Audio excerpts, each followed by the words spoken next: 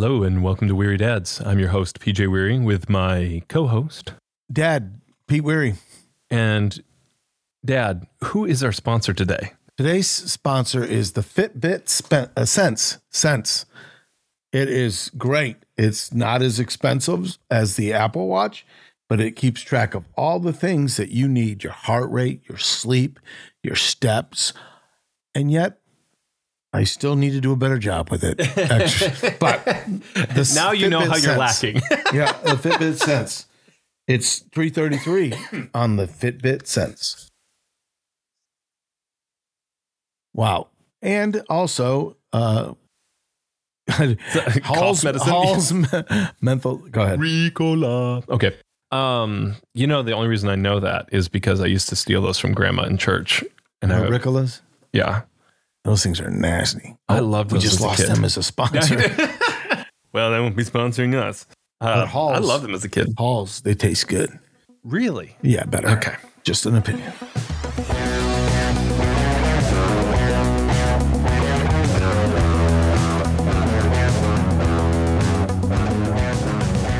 Well, today we're talking kind of a second part. We talked about the foundations for mentoring, which we really, for us, is discipleship. Yep. And then we're talking about how do you disciple? Nuts and bolts, day to day. What are things that you have done? You know, we talked about we not focusing too much on programs, but and not focusing too much on books, right? Like that's not. We must worship him in spirit and truth. Like we have to embody this. We can't just punch out a check sheet. But sometimes the check sheet is a good, way of guiding what we're supposed to be doing, right? Like we're always watching and we're always judging our actions, but it's good to have those reminders. Yeah, so what have you found? Yeah, that as a punch good place sheet to start? probably is what we call scripture. Sure. You talk about salvation, baptism, giving, Lord's Supper, all those things need to be some ways discussed. Yeah. The funny thing is a lot of young people and adults have heard these things while they're in church. So they have the answer for that, but they go, how do I live life? Yeah. There is, and I've used this statement numerous times, there's power in proximity. You cannot invest in people from afar. So you're going to have to be willing to get involved in their life. For me, I would say it's borderline natural. And what I mean by that, not that I'm a natural discipler, but I try to look for natural situations, things that I have done. For me, I remember, I came to Christ when I was 15 and I've joked this. I knew two things, athletics and girls, couldn't start a women's ministry. Didn't think that'd be wise, when people laugh when I say that. But the truth was, I really did. I never even thought of that. I just thought, okay, what I really love to do is athletics. And so I went into coaching. I recognized this, that I wanted to give somebody that which I had. I had Christ. Now I was raw and needed mentorship and discipleship, really. And I think I got some pour, as you and I have talked about. You've mentioned I didn't always get the best theology. It was salvation. I believe I truly knew Christ, but then began this works pattern instead of resting in Christ, my identity in Christ. And that has been a process for me for the last, especially the last 15 to 20 years. I've been much more rooted in Christ, not rooted in what I do. From there, though, even when I was finding all those things, I began to just invest in people. Practically, here are some things that I think we need to do. You can't help people unless you know who they are. You can't. So the number one thing that Jesus did is ask questions. And one of the things people would often say to me is, man, you ask a lot of questions. Well, I have a guy that I love dearly. He'll say, why, when I ask a question, do you ask a question? And I go, because I need to know where this question you're coming to me with is coming from. What is going on? Yeah. There's no pinpoint. This is the question. Here's the answer. I don't know your heart. What's causing you to feel this way? And so one of the things Jesus did all the time was ask questions. He also used everyday life. Yeah. So, yes, we can go through a book study, but what is this person going through right now? Yeah. Where are their eyes? Their eyes are not on Christ or on their family situation or on the death of a loved one, or they lost, this is going to sound crazy, but they lost their dog, and they're sitting there going, what? That came up in the men's group this morning. Like a bunch of guys have lost their dog in the last couple months. And it's just and what's interesting is that, that it hurts them, we have to, act tough. Don't let, Yeah, right. But you get close, right? I know you just recently lost a dog, and that was not pleasant. No. But here's, what's the other side of it is they have kids. Yes. And we ran into wife. this. Yeah. And a wife. But so it's been 2 months. They had one of the guys had a golden retriever, and his kids still come out at night crying sometimes saying, I miss the dog. And that's a real thing that's going on. That's Son, a tough pressure for him. He's dead. Just move on. That's not empathy. Yeah. And getting in, we had a great marriage retreat, and the guy said, when someone's in a puddle, don't always try to pull them out. Try to get in the puddle with them. That's where you get empathy and understanding. And think about how Christ had empathy and understanding for people that were going through things, like going to sit with the sinners because they were the outcasts. He went and seek and save that which is lost. Yeah. And he went there, and the religious leaders were up in arms. Like, what are you doing? And he's like, these are real people with real fears and real needs and real concerns, and you don't care about them. And it's the real point of the prodigal son. They know it. Yep. They know it. And one of my favorite portions of scripture is Luke 15 now, because the prodigal son story is not written about the son that has gone astray and come back. He said, and to the Pharisees, I said these things because he's talking about the older son. They had zero empathy. I've done the right thing. I deserve this. Well, every one of us is either the prodigal or the arrogant son, whatever it may be. But the truth is, all of us need somebody to step in our lives, and we cannot do that from afar. And as I said before, and I'll say it over, there's power in proximity, people over programs. And I think we need to, so for me, it's seeing a need and filling a need. On Sunday nights, this, I'll be meeting with a couple of young men. I've done that. But that's my strength. That's where I don't want to even say it's my comfort zone. I think it's my discipleship place. I love to take these young men who have how many questions? Depends thousands. on where they are.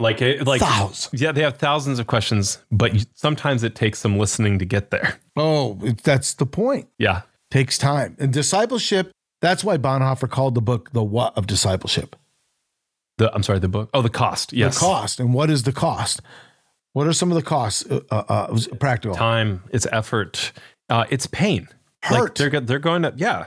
And so this dovetails. So as you're talking about the prodigal son, I just really, perfect love casts out fear. And if you're going to disciple someone or you're going to be discipled, one of the things that, if you want to move to deeper levels of discipleship, it's where are you afraid? And where are they afraid? And before you ask where are they afraid, you have to ask yourself where you're afraid. And so even when you look at the problem with the oldest brother isn't that he did the right thing. And we see this very often. Many people do not sin because they're scared to not sin. And if you're not sinning because you're scared, then you've missed the entire point. Elaborate. When you talk about, you don't understand what life is really about, right? What does it mean to live in life and in light with Christ?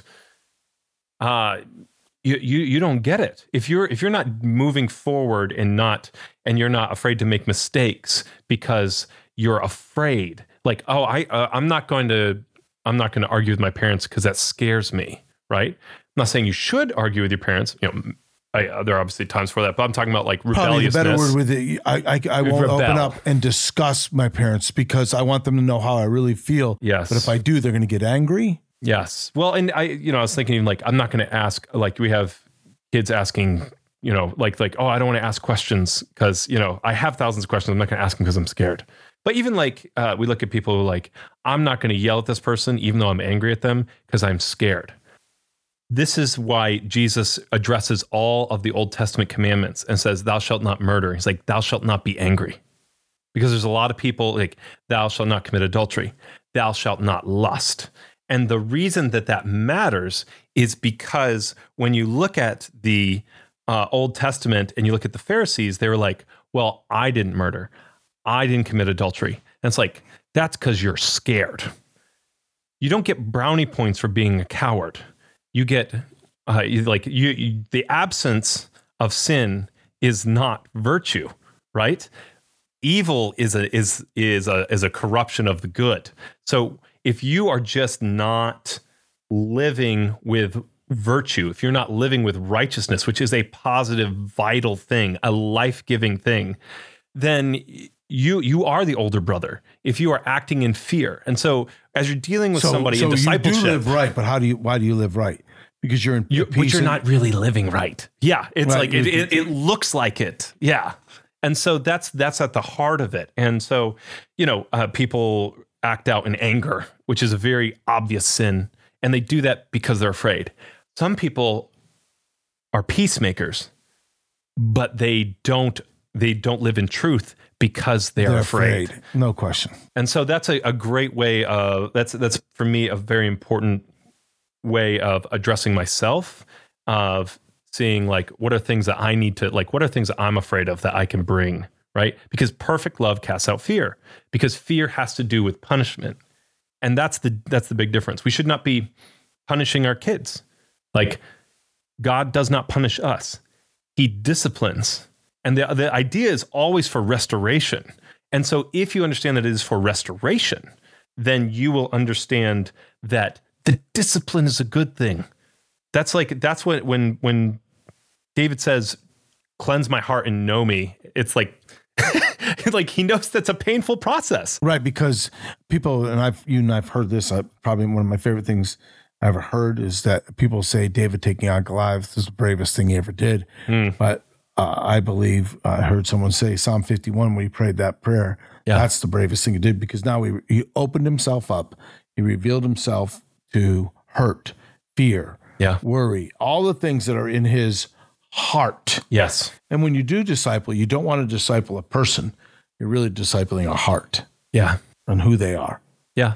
And it makes me think a lot of someone who's always been a clear picture of this to me, has been J.D. Crowley. Okay. And there are two things here. One is that he embodied what he said. But what he said to me, he said, the American church has a habit of sending out people who don't fit in their own culture to go reach another. And it's like, what we should be sending are people who are really good in their own culture, because those kind of people are going to be good in the other culture too. And he said, one of the clearest things is, if you're going to be a missionary and you're in another culture and you're going to be making cultural blunders and people are not going to understand your culture, you can't have people walking on eggshells around you. And so that idea of the peace and that sense of abiding too, you know, when you talk about proximity, that makes me think of the vine, that we abide. And, you know, you think about this, and it's so important that we feel at peace around somebody.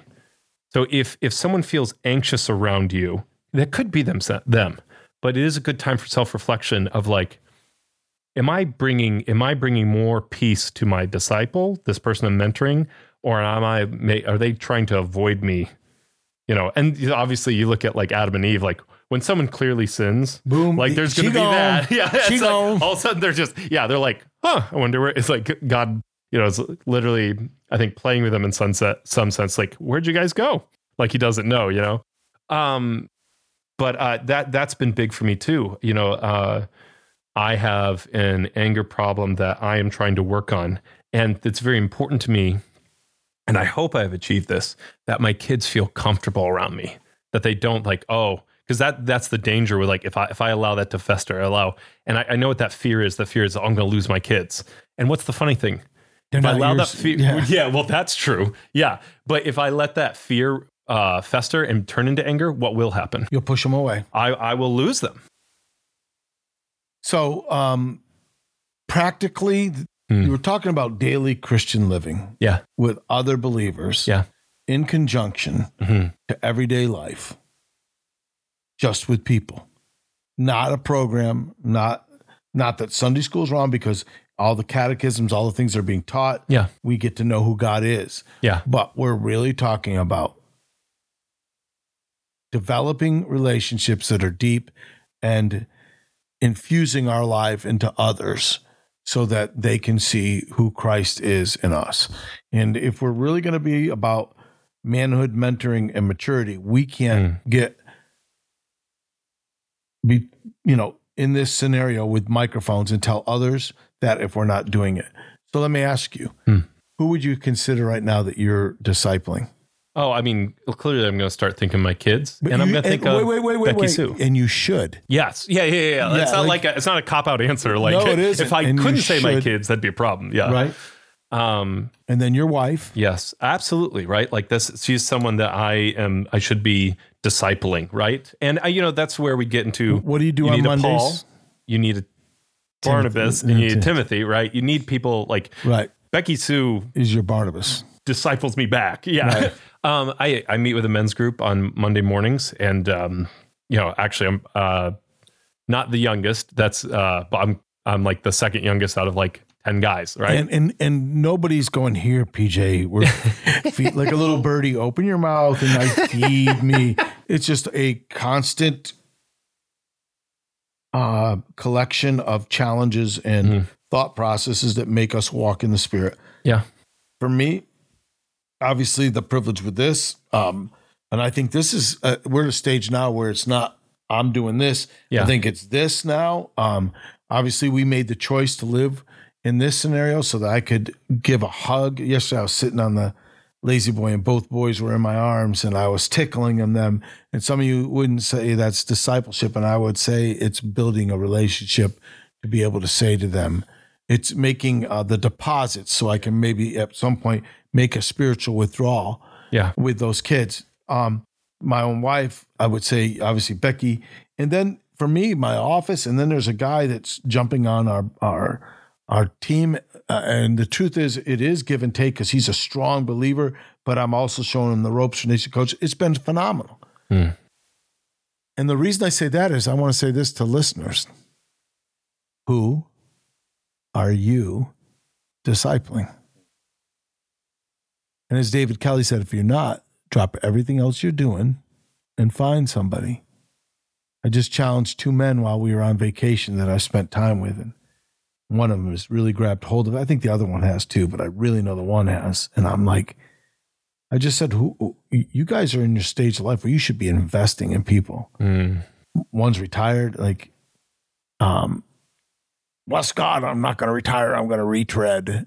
I've heard that, but here's the truth. I'm just going to be you can slow down. I'm going to be a disciple of Christ and disciple others. Yeah. I want to just tag on, not as a corrective, but just an additional thing. Like, yes, you can, when you tickle those boys and you like give them hugs and stuff like that, that allows you to make, rebuke them later on and they know you care.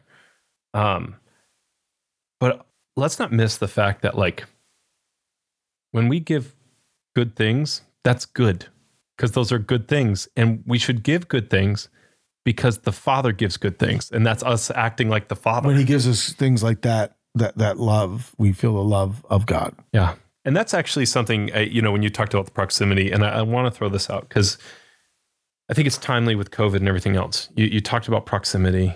And when we talk about, we have a lot of tools that are great for people who can't get proximity, but virtual is not a replacement. And I think this is a big thing. Yeah, go to church. Go to church. Yes. I think it's really important to the church needs to answer the question, why in person? But I'll give just one example.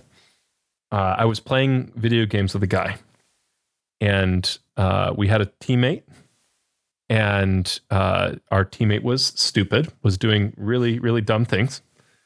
And this other guy I was playing with, I really respect.